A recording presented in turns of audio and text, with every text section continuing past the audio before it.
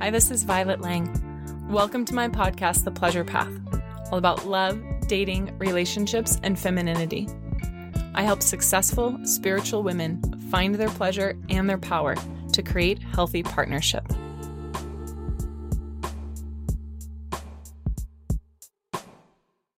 Reclaiming and embodying our sexual wholeness is a gift to ourselves, our partners, and the world. Listen as Rahi Chun, host of the Organic Sexuality podcast, shares his wisdom as a practitioner and healer. Welcome, everyone, to another episode of The Pleasure Path. I am honored and delighted to have my friend and Rahi Chun on the show. And Rahi, I'm really delighted that we get a chance to reconnect in this format. I know that you were a guest a few months ago, maybe even a few years ago. Time is kind of relative and collapsing. But one of the things I was really excited about reconnecting for the show is introducing listeners to your new podcast. And I want to say consortium of healers and teachers and practitioners that you have built this really interconnected web. And I think there's so much to say about that and so much value in that. So we'll dive in the episode, but welcome. Thank you so much, Violet. It's always fun and delightful to connect with you. And I'm delighted to be back on your podcast to explore some more. Amazing. Well, let me tell listeners a little bit about you, and then I want to hear more from yourself about your path and how all of these unique modalities layered in with each other and where you felt called to explore. So for those of you who are just meeting Rahi for the first time, he is a California State certified somatic sex educator and sexological body worker. He's also certified in TRE, trauma release exercises, and neuroaffective touch, and a life coach with an MA in spiritual psychology, as well as family constellations therapy, de-armoring arts, and scar tissue remediation and management, as well as a few other things that I have to be honest, I cannot pronounce. But Rahi is someone I deeply admire for how much he's always learning and growing and weaving in so that he can be of greater service. So Rahi, can you tell us a little bit about these modalities and how you felt called to combine these different arts? Sure. You know, it's really fascinating when I look back at how I was drawn to the different modalities. It was really just listening to kind of where my curiosity led me, as well as where my session work led me. I feel like as practitioners, like the clients or students that are attracted to us are drawn, like we're challenged at where our edge is. And I feel like, you know, we're led to learn more in the areas where we're being challenged. And so as far as the modalities, over the years, I was always really fascinated with energy and embodiment, and particularly life force energy or sexual energy. So in the Taoist tradition, they call it life force energy because it's the energy that creates all life. And in more tantric shamanic circles, it can be referred to as sexual energy. But I was really interested in sexual energy, not only as a pleasure force, but as a healing force. And the more I worked with clients, you know, it became quickly obvious that a lot of the roots to our sexual issues and obstacles have to do with re-regulating the nervous system and healing a lot of the childhood or attachment wounds from our developmental years. So that's kind of how it formulated. And so now the modalities are kind of equal parts nervous system, repairing the ruptures from our developmental wounds, and then equal parts like reclaiming our body's voice around choice and boundaries, and then equal parts actual de-armoring of the pelvis and genitalia so we can restore healthy blood flow, sensitivity, and autonomy over our sexual embodiment. that is so needed in this time in the world and at any time in the world. And it feels so juicy and so rich to be combining all of those pieces of the puzzle. And I really want to highlight what you said about sexual energy as healing energy. I feel like sometimes we think, oh, I need to go on this healing process in order to, heal my dysfunction sexually so that I can be, in quotations, normal, instead of recognizing that sexual energy is healing and powerful and creative and transformative, and that the journey we take, the sexual energy is healing us as much as we're like healing the block to the sexual energy, and that there is no normal or end goal, even that it's a continual blossoming and unfolding. Absolutely. I mean, when you consider the sexual energy is an expression of just our life force. And when you look at infants and young children and how ecstatically blissful they are when they're delighted, when it's like their whole body is feeling joy. That's really the energy that our pleasure and sensory receptors ride on. And so the fact that it's pleasure from, feeling connection, with someone you love, or pleasure from, your favorite meal, or pleasure from intimate touch, it's really the same energy that's spreading coursing through your vessel. Yes, I love that, because then we have so much more choice and such a bigger palette of pleasure that we can choose from, instead of making it need to be in one part of our life, or, in the bedroom, or whatever those constraints are, and letting go of that compartmentalization. I mean, my daughter is now 14 months, and even just seeing like the breeze blow on her skin and how much joy she gets from that. Or when I give her like a little massage at the end of the night before we go to bed, I just massage her legs and her feet and her belly a little bit, and she just gets so calm and blissful. And her favorite food right now is blueberries, and it looks like she's going on a roller coaster or something. She's squealing with so much delight just from eating these frozen wild blueberries. So wow. I love that you're tying it back to childhood experiences. And I think we need to break that taboo. Obviously, we're not talking about sexualizing our children, but we're recognizing that you say this often on your podcast. So for those who don't know, Rahi has a podcast called Organic Sexuality that I highly, highly recommend. And one thing that really struck me from the episodes that I've listened to so far is they all talk in some ways about childhood development as a key to healthy sexual and pleasure function and well-being as adults. Mm-hmm. So can you tell us a little bit more about that link between childhood and then adult expression and wholeness? Sure. Yeah. The inaugural episode, I wanted Dr. Aileen Lapierre because she is really an expert in touch. And she developed something called neuroaffective touch therapy. And it's kind of a synthesis of psychotherapy and body work. But essentially, the ways in which our touch receptors develop and are nourished, and it starts in the womb. Our touch receptors are nourished by the amniotic fluid that massaging these touchers. When we come through the vaginal canal, I mean, this I found fascinating. The compression of our body, of our skin, as we move through the vaginal canal, if we're having a vaginal delivery, actually prepares our touch sensors for the human-to-human touch contact. So our embodiment, it really, like the experience of our embodiment gets communicated through our touch receptors. And as Aileen shares, like our growth, our experience of intimacy is through pleasure. And as an infant, it is like Ruby's delight of a wind, caressing her body, or the taste of blueberries kind of coursing through all of her inner organs. I mean, that's just full body pleasure. And that's where it starts. So yeah, it's really, really fascinating.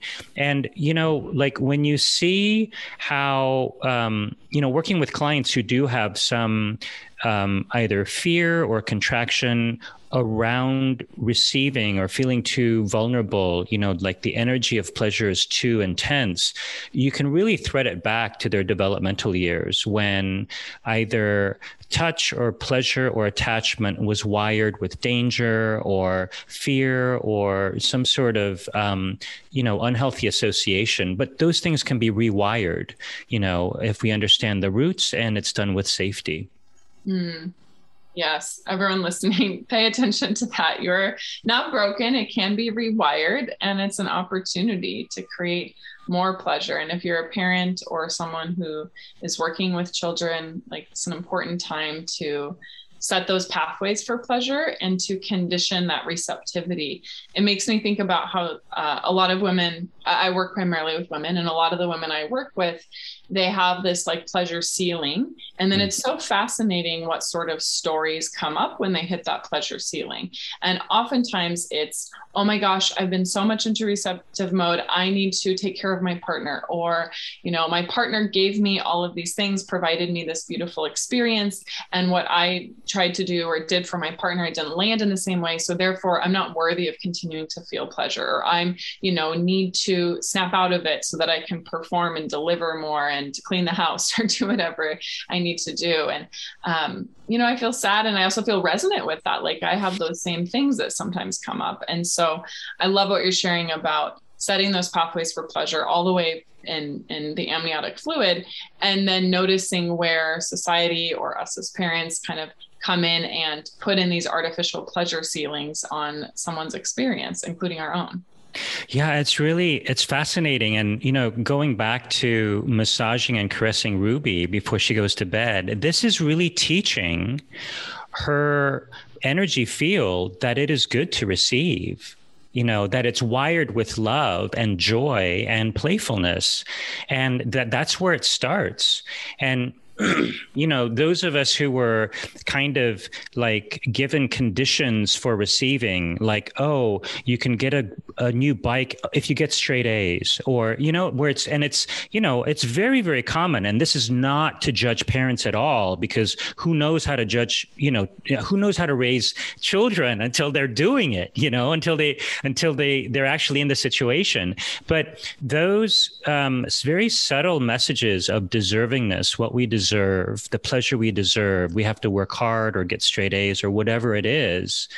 And then I think for women, there are, other subtle layers. Like, I think for, most of us, like, did we have a model of a mother who was receptive and in her flow and surrendered to receiving, and then on top of that, most of us, I know me, for example, had a father figure who was less available, who was unavailable, in a lot of ways. And so, whatever gender you are, we grow up with this kind of model of the masculine being unavailable. And if they're unavailable, they're not, we can't receive because there's no one there, So there's a lot of kind of conditioning and different messages that get imprinted when we're very young that it's important to be aware of.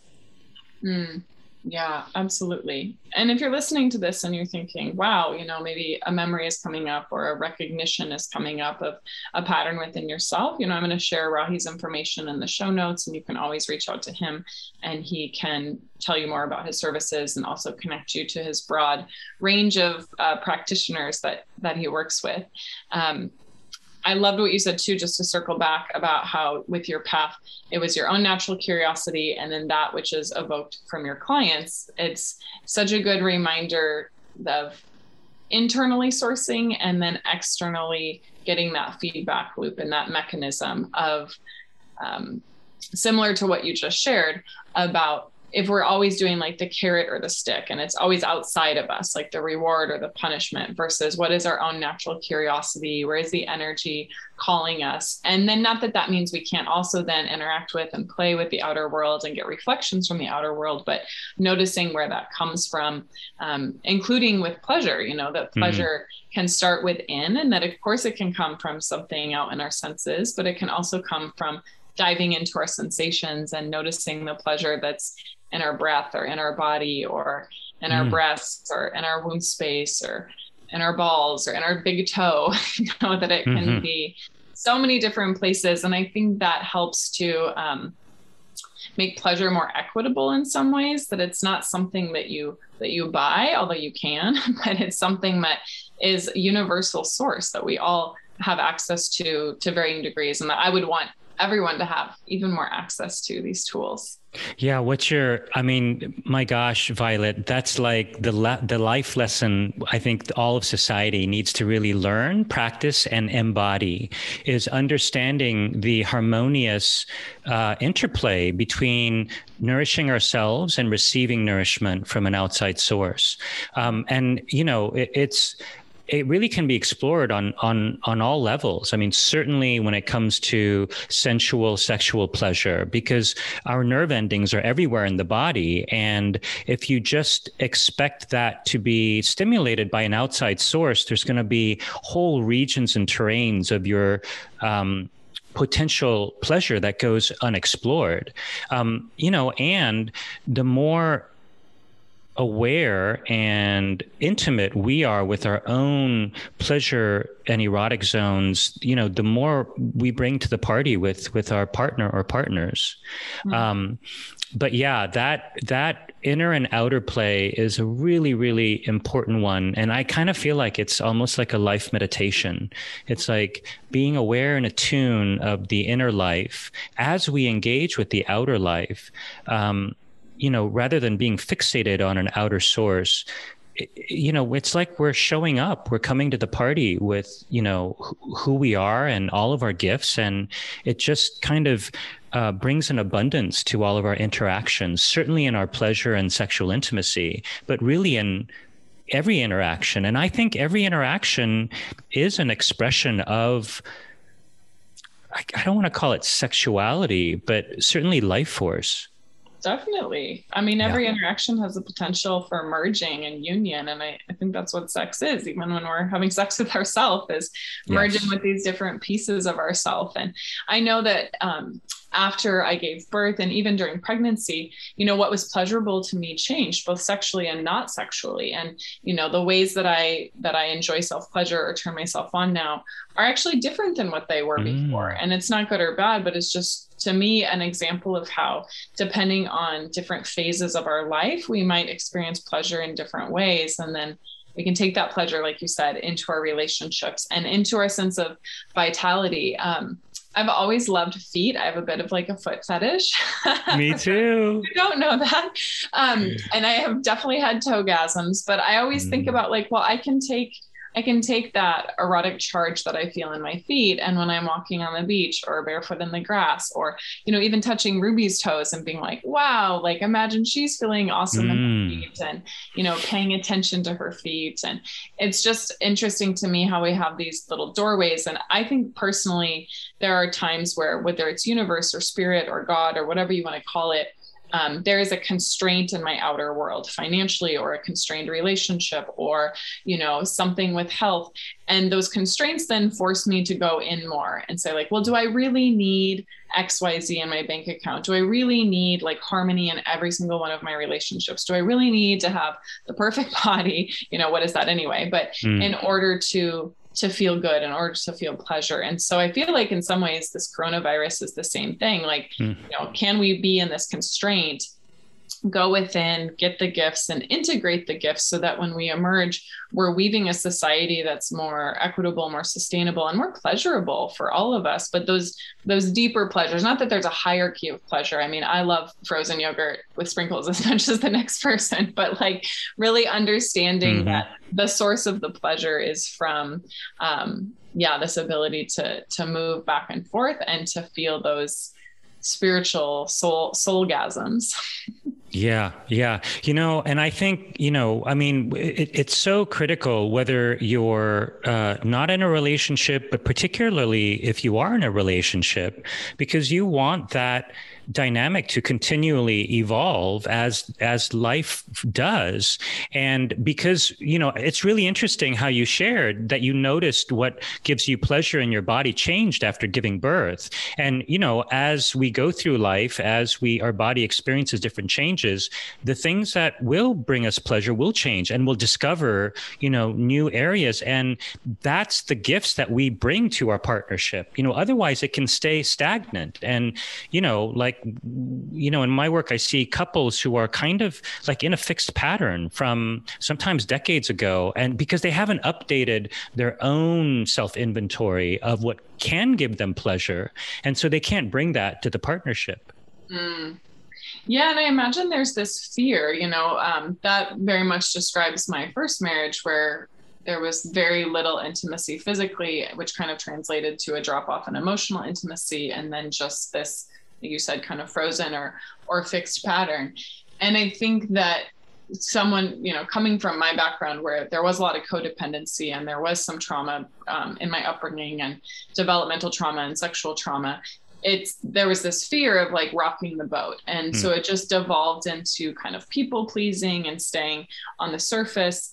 And we might think that that gives a sense of safety, but as you're talking, it makes me realize, the true safety is being self-resourced first, so that you can bring something to the other. You don't have to worry that, okay, I'm going to need to manage their experience or their needs, or they're going to try to manage mine. It's like, we're both coming to the table really full and whole and juicy, and we can play and create and hold space for each other as we evolve. And that continues to be a growing edge for me. I know that when I first met Jason, I felt fear, like, oh, what if he has sexual needs that I can't meet? Or what if he has desires that don't feel good for me? And there was just so much of me trying to control him and trying to predict the future. And, some of that was about wanting clarity around our agreements of our relationship, of commitment and monogamy and all of those things, which we are. And then some of it was just a reenactment of me wanting to create this codependent relationship, which might feel safe at first, but is ultimately going to kill and stifle the relationship. Yeah. It's so great that, I know Jason personally, so I can say it's so great that, you're both really turned on by evolving your consciousness and yourselves and your awarenesses. And, again, that just allows both of you to bring so much more to the party.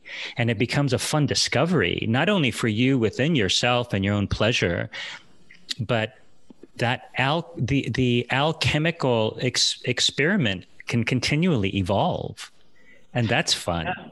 Yes, it is fun. And I would like to believe that that's true for all of our relationships and all of our, our work and our passions, that it can go deeper and richer. And something that you and I were talking about before we started recording is that it feels to me, and I'll let you confirm or not confirm, but it feels to me that you take a very holistic approach. Obviously, that's in the name of the work that you do. And it feels so important at this time, because as I was taking a shower before this episode, I was thinking about how, in the 90s and early 2000s, it was like the age of information, and there was so much information with Google and everything coming about. And then it feels like we moved into the age of transformation, and people were like, wow, okay, now we can apply these different technologies and modalities. And whether it was Eastern practices coming into the West or Western practices coming into the East, there was a lot of like transformation in our own personal healing journeys. And it feels like with coronavirus and just in these last few years, and maybe it's just for me because I'm still young and emerging, maybe people who are in their 70s are like, whatever, we've been integrating. Maybe it's more of my life path than a societal path. But my point is, it feels like we're moving from the age of transformation into the age of integration. Like, what good is doing all of our personal healing if there's still so much systemic racism? What good is, not that there's not still good to it, but like, it just feels like there's this big opening and opportunity to integrate our personal healing into the collective healing, and integrate these different modalities that all of us have dove deep into and want to continue to dive deep into. But there's a point of diminishing returns. There's a point where we can add things together. And I'm also specifically thinking about, not to pick on a particular person, but just to name like, Tony Robbins and that style of like coaching that's all about mindset and all about kind of like external reward and goal setting, and just how limiting I've seen in people and women who I've worked with that have only had that sort of cognitive or goal-oriented coaching, and how big of a gap there is. And so it was so refreshing to hear on the second podcast let me pull up his name, or you can tell me. With Mike Lusada. Yeah. With Mike Lusada, about how much he was talking about the mind, the heart, and the body all at the same time, versus doing a little bit and then a little bit and a little bit. I love this integration of all of these pieces together. So can you talk a little bit more about how important it is to have an integrative approach if you're working on development sexually or with, developmental trauma? Sure. This is really super important, Violet, and I'm really glad you're bringing it up. There's some healing approaches that stress and focus. I mean, they essentially say integration is the most important part of a healing journey. Mm-hmm. And, those of us in the West, especially in the US, we're very consumer-oriented culture. And even within kind of consciousness, spiritual healing circles, it's about, it can easily translate into, oh, I've got this many trainings under my belt. Oh, I've done this. I can meditate in this. I can do yoga poses in this way. And, it's really important to kind of get off the hamster wheel and really come back to the body and feel into what kind of difference this is really making in how you feel about yourself and your life. Because it can, easily become like a resume of yoga poses and trainings. And so the importance of integration when it comes to the body is so, so critical because, the mind's capacity to absorb information far outweighs, it goes at a faster rate, let's say, than the body and the psyche's pace of integrating, whether it's releasing trauma or recalibrating what it feels like to have let go of a past memory, or to feel safe in repatterning a new dynamic with intimacy. That takes time because the nervous system is not rational or logical. It takes whatever time it needs to recalibrate into a new kind of understanding of what's possible, especially when it comes to being vulnerable, being safe. And so that, is really in the realm of sexuality and intimacy. Mm-hmm. So, and I agree. I think this pandemic, it put a pause for a lot of us. It forced us to get out of the hamster wheel and to really look at what's important in life, what really sinks into the soul and what's kind of another notch on my belt that makes me feel good about myself when I'm at a party talking about what I'm doing, but isn't really making a change in how I relate with my soul or relate with the soul of others. And at the end of the day, that's what it's really about. How authentically and how truly can I commune and relate and love other people? And so, the integration is really, I agree, it's the key to everything. Mm. I feel the wisdom of what you're sharing about pausing, loving ourselves, loving others, and giving the body time. But it just takes the time that it's going to take. And it's, like you say, it's not linear. And I think sometimes we shift a perspective and then we want the body to catch up. And then we get in this cycle of then viewing the body as like a machine instead of the body as the metaphor that you have of the tree and the roots and giving birth to the flowers and all of these other pieces. But it's not something to manipulate. It's not something that we just change our mind and then the body is another tool in our toolbox. At least I don't view it that way. I think the body is the source of everything. Can you just express, I know you've shared it before, but can you tell us more about your tree metaphor? Sure. And before I do, I just want to, piggyback on what you're sharing, Violet, because I do believe that the body holds and embodies intelligence that's just eons beyond what the mind has language for or has the capacity to really process. The body remembers everything. Your instinct knows. Like when when you meet someone and you sense something, rationally on paper, that might not make sense, but your body knows. So yeah, I call my podcast, it's called Organic Sexuality Podcast, because there's a lot of metaphors with organic nature. And I feel like our society is really fixated on the fruits of our nature.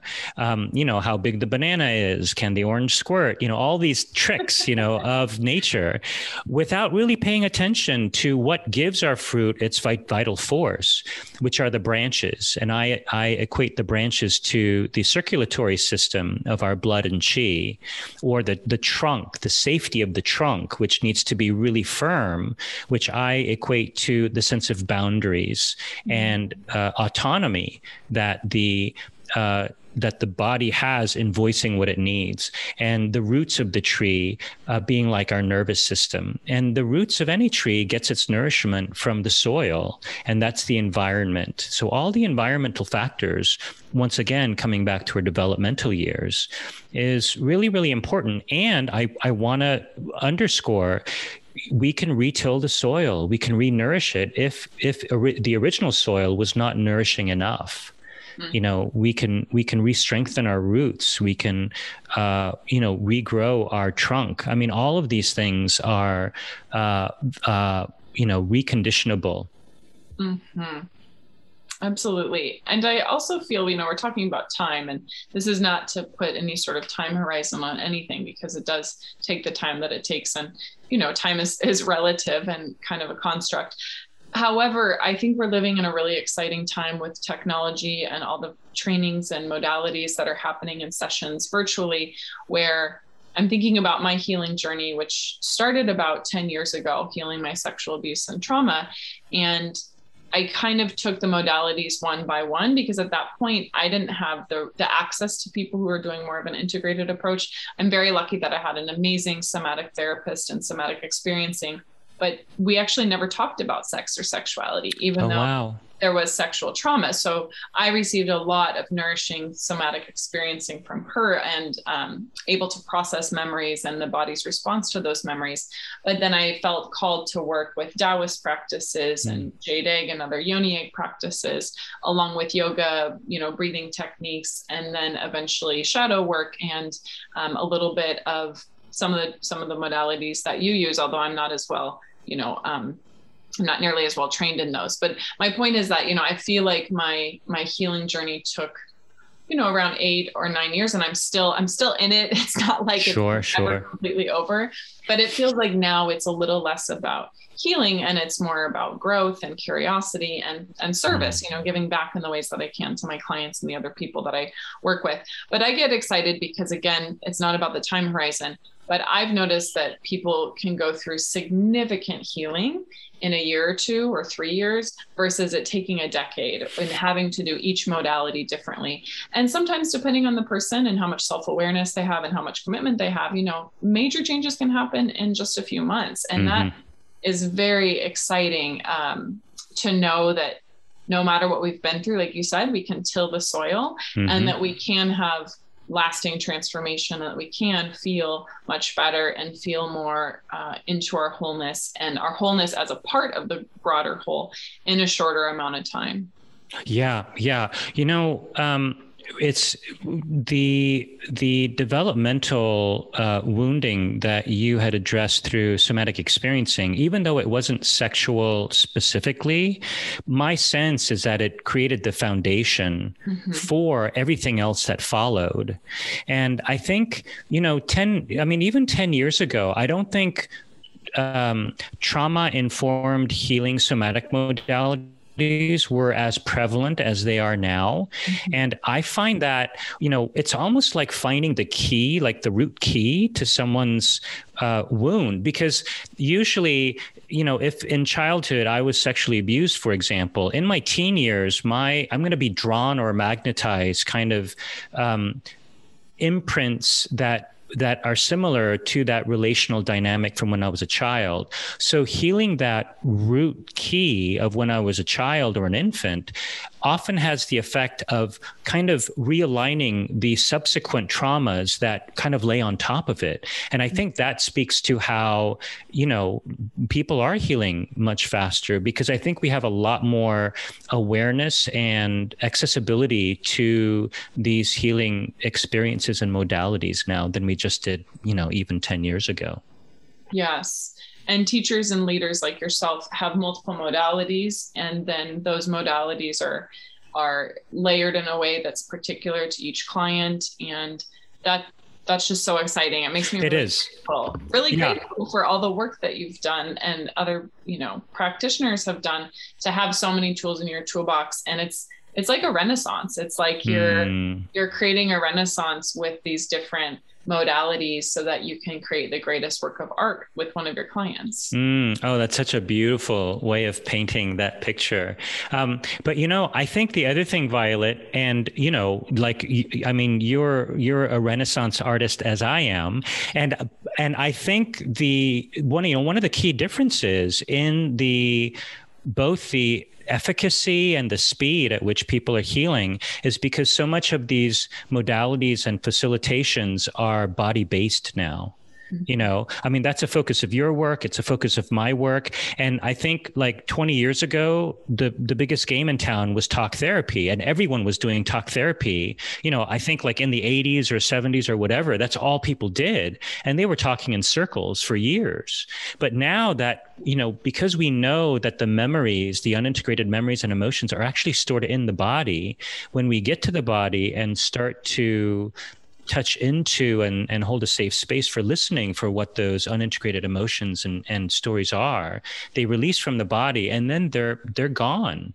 And so I think that speaks to, kind of how we've evolved, both as healers and as a society. Yes.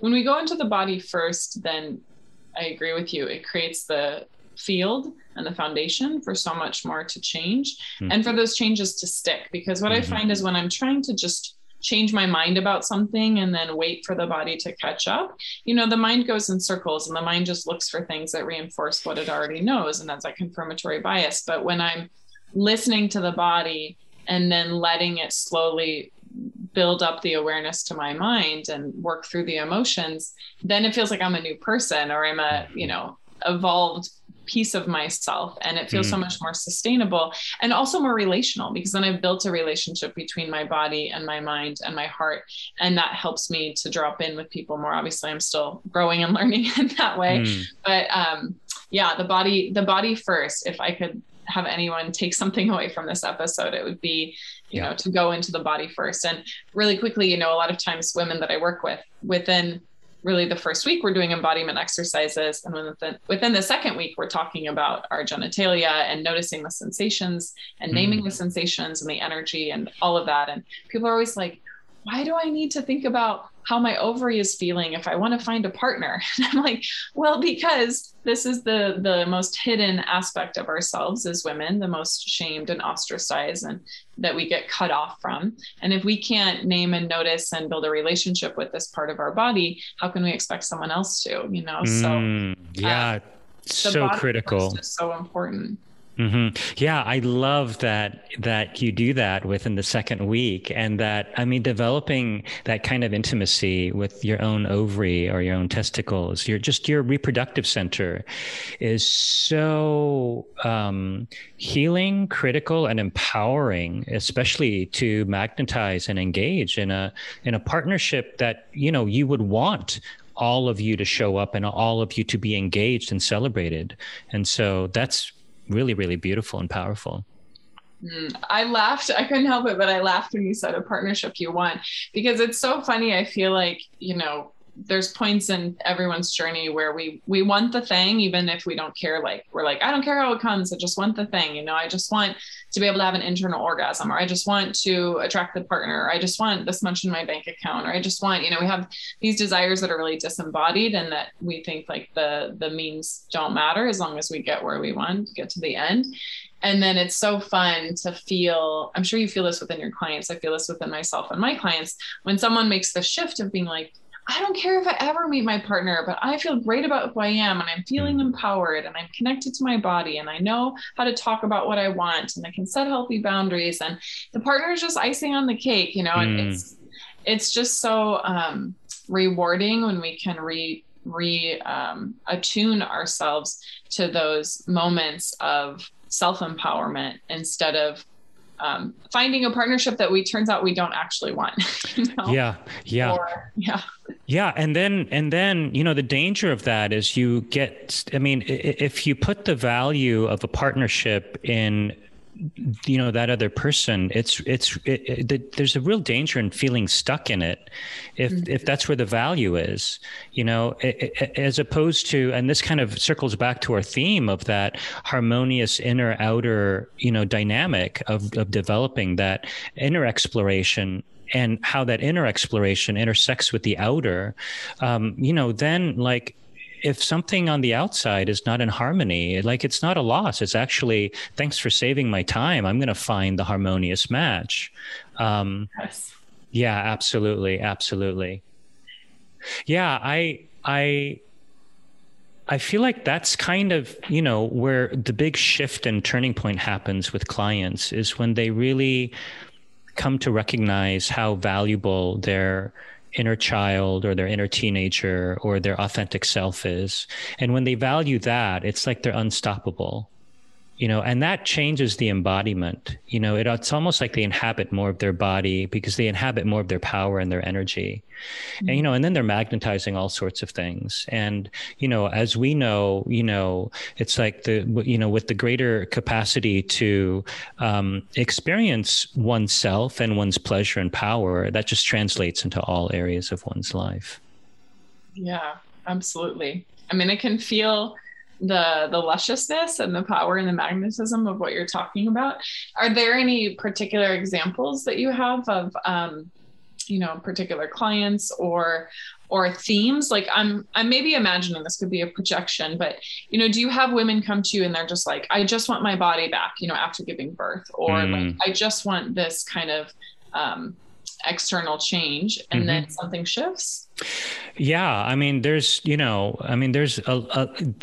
yes. So, you know, as I think, I mean, a lot of clients think that there's something wrong with them. You know, like I often hear, my pussy is broken, you know, and so often it's simply a lack of knowledgeable partners, a lack of, you know, your own kind of sexual anatomy education of your erogenous capacity. And so, you know, again, to this theme of taking ownership of your own body and its internal, like, where, you know, the internal pleasure. And once that's there, then it's like infinite. It's almost like you're looking for a well to drink water outside. And when you discover your own well, my God, you're just always wet and juicy, you know, to mix metaphors, you know, but it's really true. It's like, once you discover your own well, it's like endless. So yes, I mean, there are examples of like, you know, I had one client, you know, she grew up in a country where female circumcision was not uncommon with children. And, you know, she is now an adult in her 40s, and she was just numb. You know, it's interesting because when it comes to like a physiological trauma like that, oftentimes it's the emotions that we need to hold space for. And and for her, it was her, you know, her beloved grandmother who took her to this appointment without letting her know that it was going to be this traumatic mutilation. And once she came to terms with that, she literally purged in the session, like almost like a plant ceremony. But then the sensations came right back into her pelvis, into her clitoral complex, and she was able to have full body orgasms. But it was the inner reconciliation of really embracing and, kind of holding space for that 9-year-old child inside of her that led to her body's kind of life force flowing again. And I find that often the case. It's really kind of reclaiming our inner that allows for the body to trust again, to feel again, to receive again, and feel safe, with all of, however the life force wants to evolve in pleasure and erotic intimacy. Yes. And obviously I'm deeply saddened that you had to go through that and that experience. And I'm also feeling hopeful that, she can have such a major transformation with your guidance, how much is possible despite all of the trauma that we've endured as a human species, and how much more wisdom we might then pass on to our friends and our family and our children and our children's children, and how quickly things might change then in our society, not just obviously because of legislation and consent-based discussions and all these things that absolutely need to happen, but then also the embodiment work that happens on an individual level. Yeah, I feel like the shifts that need to happen are within our culture, kind of our sexual culture. And I'm hopeful that, technology and, apps and, podcasts like yours and mine, that it does bring valuable information and, more importantly, kind of like permission for people to talk about what we all have in common, which is our sexuality, without shame, without guilt, but just to learn from each other, and, there's so many of these practices are simple. Like for that client, for example, I had her steam vaginally, but using castor oil, because castor oil has the effect of increasing blood flow around her clitoral complex as she was steaming. I swear, man, it was one vaginal steam with the castor oil and sensation returned that had been missing for decades. So it's these simple kind of remedies that are kind of, common knowledge to you and me, but I think the average Jane and Joe don't realize are like at their fingertips. Literally. Literally, men should be massaging our prostates, for healthy prostates. Why are people buying Viagra when you can blend watermelon and pomegranate and have like almost a natural result? It's like, there's so many vaginal steaming, there's so many things that should be in our health and science books when we're in high school. So we can just know, we can be empowered. Absolutely. Yeah, I learned more about vaginal steaming through you, and then through your introduction of Kimberly Johnson and her book, The Fourth Trimester, and the website, steamychicks.com, which we'll put in it's .net, which we'll put in the show notes. But that's an amazing tool to restore our connection and also restore some ceremony and some celebration. Obviously self-care is important in healing, but so is celebrating all that we are and making it joyful and fun instead of something that we feel like we need to do by ourselves or we need to do in the dark, metaphorically, but making it more of like a party. Yeah, there are actually vaginal steam circles, women's circles, people sit in a circle and it harkens back to, I think, how tribes used to steam together. And I have another colleague who, steams, and her clients will write a love letter to their yoni as they're steaming because they're getting in touch with these sensations that may have been elusive before. But there are just so many benefits, especially postpartum. It removes lochia, it heals stitches, it brings the uterus back into its original shape and position, faster, just so many, and that's why it's been used postpartum in so many cultures around the world for centuries. But this is like the common knowledge that I wanted to share through a podcast. Mm-hmm. Do you have an episode coming up about yoni steaming? Yeah. Oh my God. It's the next one, Violet. Oh, yeah. Fun. Okay. Perfect. Yeah. Yeah. Well, by the time this podcast episode airs, you will be able to find the yoni steaming episode. So yes. I feel like we've covered a lot of really amazing things. And I thank you so much, Rahi, for your wisdom and your service to the world and your clients and the broader community now that people can find your podcast. Can you tell us a little bit more, in addition to the podcast, how people can work with you? Sure. So yeah, the podcast is available, wherever you can find podcasts, or you can just go to organicsexualitypodcast.com if you want to get all the show notes and, kind of special links. My website is somaticsexualwholeness.com, and, my clients work with me in in-person sessions for the most part. And before COVID, I would travel as well. Like I've been to Europe to give sessions. And most, half my clients usually fly in from out of the state or out of the country and stay at Airbnbs. That's generally how it's been done. I started to do more virtual work during COVID. So that's an option as well, but I actually prefer in-person sessions because all the modalities are body-based and somatic. Mm-hmm. I highly recommend sessions. I did some sessions with Rahi at a really pivotal moment in my healing journey where I was voicing what had happened to me with my abuser and was setting some new boundaries, and really benefited from his support and a lot of the TRE and neuroaffective touch, neuroaffective touch is the topic of his first episode on his podcast. So highly recommend checking that out.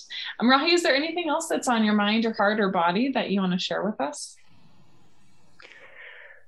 Well, I just think the body is a miracle. And I think whatever can honor and nourish the organic life force of our body, how it is designed to flow. And, we're all parented and conditioned by culture and society in different ways, but really taking the time to listen for what that authentic organic life force is, and to engage in the practices and the relationships that support and honor how that life force wants to emerge. That's the biggest thing I would want for anyone. That feels so good to hear. I have nothing else to add other than to say thank you. Thank you for sharing your time and your wisdom, and highly encourage everyone to go check out the Organic Sexuality podcast and connect further with Rahi and his incredible team of healers and practitioners and wisdom holders that he's brought onto his show. Oh, thanks, Violet. It's always a delight to connect with you. Thank you. My pleasure. Thanks for tuning in and turning on for healthy love, because better relationships mean more power, more creativity, and a better planet. I'm here to end the suffering of abuse and loneliness, and it starts with you. Please subscribe to my show and leave a review.